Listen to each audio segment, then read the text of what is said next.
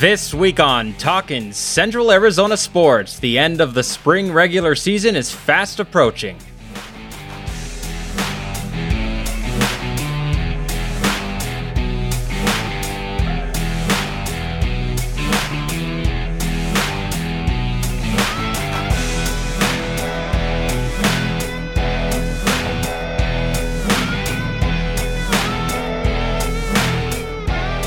Hello everyone, my name is Torrance Dunham, and welcome to a weekly podcast catching you up on the latest with Central Arizona sports teams. Part of Talking Glass Media's Cast 11 podcast network, the show features game previews and recaps, along with interviews with coaches and players and much more. It seems like it just started, but the end of the high school baseball regular season is fast approaching, as there is just over a week left of games.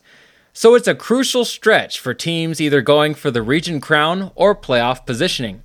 We'll start off with the Prescott Badgers, who after losing to Saguaro 10-7 on Wednesday, have won their last 3 straight, including 2 wins over Mingus and a victory against Coconino.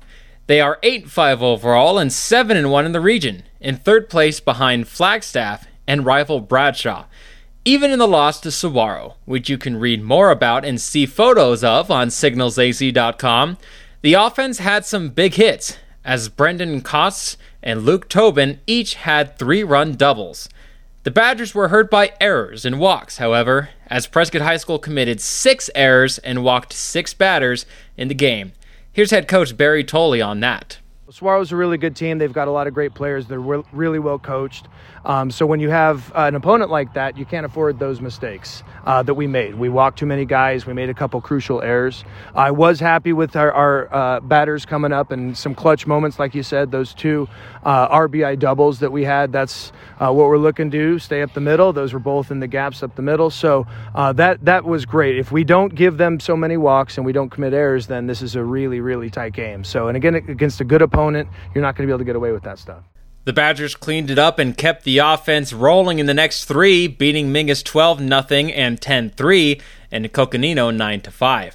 Prescott High School ends the regular season playing against the teams ahead of them in the standings, starting with Flagstaff on the road Tuesday before hosting Flagstaff on Thursday at 3 p.m. They then have a home and away against Bradshaw next week, which we will preview more in next week's show. We'll check in on how Bradshaw baseball did in the past week up next, but first, spring is here. Give Yavapai Plumbing and Heating a call to make sure everything is looking good and you are ready as the temperatures begin to creep up heading into the summer months. We got a taste of it on Monday for sure. All the info you need is at ypeinc.com. That's ypeinc.com.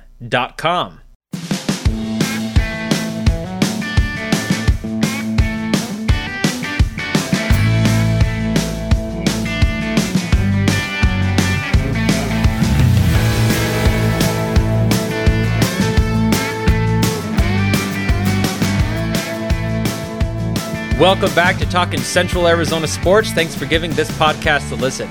Bradshaw Mountain Baseball just keeps winning, knocking off Agua Fria 10-1 and Estrella Foothills 9-2 last week, both at home, and have now won 10 games in a row.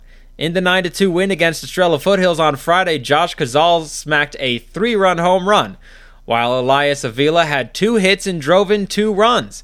Cazal was also getting it done on the mound, striking out 11 batters in 5 innings, only giving up 4 hits and 2 earned runs.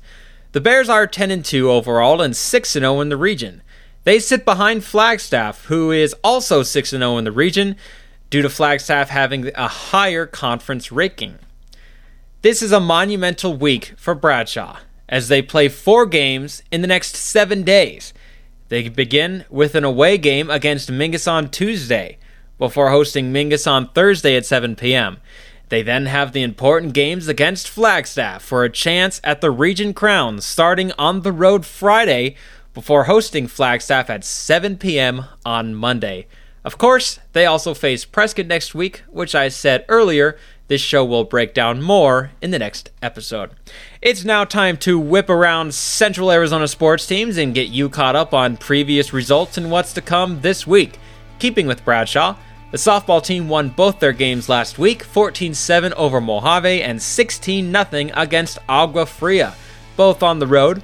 to improve to 8-3 overall and 5-0 in the region as they hold the first place spot. In the 16-0 win against Agua Fria on Thursday, Brianna Baca had 2 triples and drove in 3 runs. Yasmin Bernal shut down Agua Fria in the shortened game, striking out 7 in 3 innings pitched while only allowing 1 hit. They host Mingus on Tuesday at 5:45 p.m. before facing the same team on the road Thursday. They then play Flagstaff at home on Friday at 3:45 p.m. before playing Flagstaff on the road on Monday. The boys tennis team had a tough week, falling to Cactus Shadows 6-3 and Lee Williams 8-1. At 6-4 overall and 2-2 in the section, they play Flagstaff at home on Thursday at 3:30 p.m. before road games against Mingus on Friday and Independence on Monday. The girls tennis team also struggled against Cactus Shadows last week, losing 9-0. The team was 5-4 overall and 2-2 in the section, as they played Lee Williams on Monday and have games this week against Coconino at home on Tuesday at 3:30 p.m., a road game against Flagstaff on Thursday, a home game against Mingus on Friday at 1 p.m., and another home game against Independence on Monday at 3:30 p.m. The boys and girls track and field teams will compete this week in the Bubba Nielsen Classic in Payson on Wednesday, and also have a home meet against 12 teams, including Arizona Lutheran, Basis Flagstaff, Chino Valley, and Prescott, bright and early on Saturday morning at 7 a.m. The boys volleyball team's struggles continued last week in 3-0 losses to Paradise Honors and Thunderbird. The team is 0-11 as they get set to host Greenway on Tuesday and rival Prescott on Thursday, with each starting at 5:30 p.m. Over to Prescott High School, as the softball team last week went 1-1 with a 12-2 loss to Coconino, but a 15-1 win against Mingus, both on the road. In the win against Mingus, junior Kennedy Carr knocked in 5 runs, while 3 other players had 2 RBIs each. RJ Parra pitched a complete 5 innings, striking out 10 and only allowing 2 hits and an unearned run. At 5-7 overall and 5-2 in the region, they host Flagstaff at 4 p.m. on Tuesday before playing the same team on the road Thursday. They then host Mingus on Friday at 4 p.m. The boys tennis team last week beat Deer Valley 9-0, but then lost their first match of the year on Thursday to Flagstaff 9-0 on the road. At 8-1 overall and 3-1 in the section, sitting in second place behind Flagstaff, the Badgers host Mingus on Tuesday at 3:30 p.m., and then have another home game against Canyon View on Friday, also at 3:30 p.m. They also have a road game against Lee Williams on Saturday and a home game against Barry Goldwater on Monday at 3:30 p.m. The girls' tennis team last week beat Deer Valley and Barry Goldwater 9-0, but also lost to Flagstaff 5-4. At 8-2 overall and 5-1 in the section, in second place behind Flagstaff, they have road games against Mingus on Tuesday and Canyon View on Friday before hosting Lee Williams on Saturday at 1 p.m. The boys volleyball team picked up a couple of wins last week, 3-0 against Greenway and 3-1 against Dysart. At 6-4 overall and 5-0 in the section, sitting in first place, the team hosts Thunderbird at 6 p.m. on Tuesday before a road matchup against Bradshaw at 5:30 p.m. on Thursday. The team then hosts Phoenix Christian on Friday at 4:30 p.m. On to Chino Valley, as the baseball team last week beat Page 23-2 and Odyssey Institute 9-8, but lost to Fountain Hills 7-4. At 5-8 overall and 2-3 in the region, they play Camp Verde on the road Tuesday before hosting the same team on Friday at 3:45 p.m. They also have a home game against Northwest Christian on Monday at 3:45 p.m.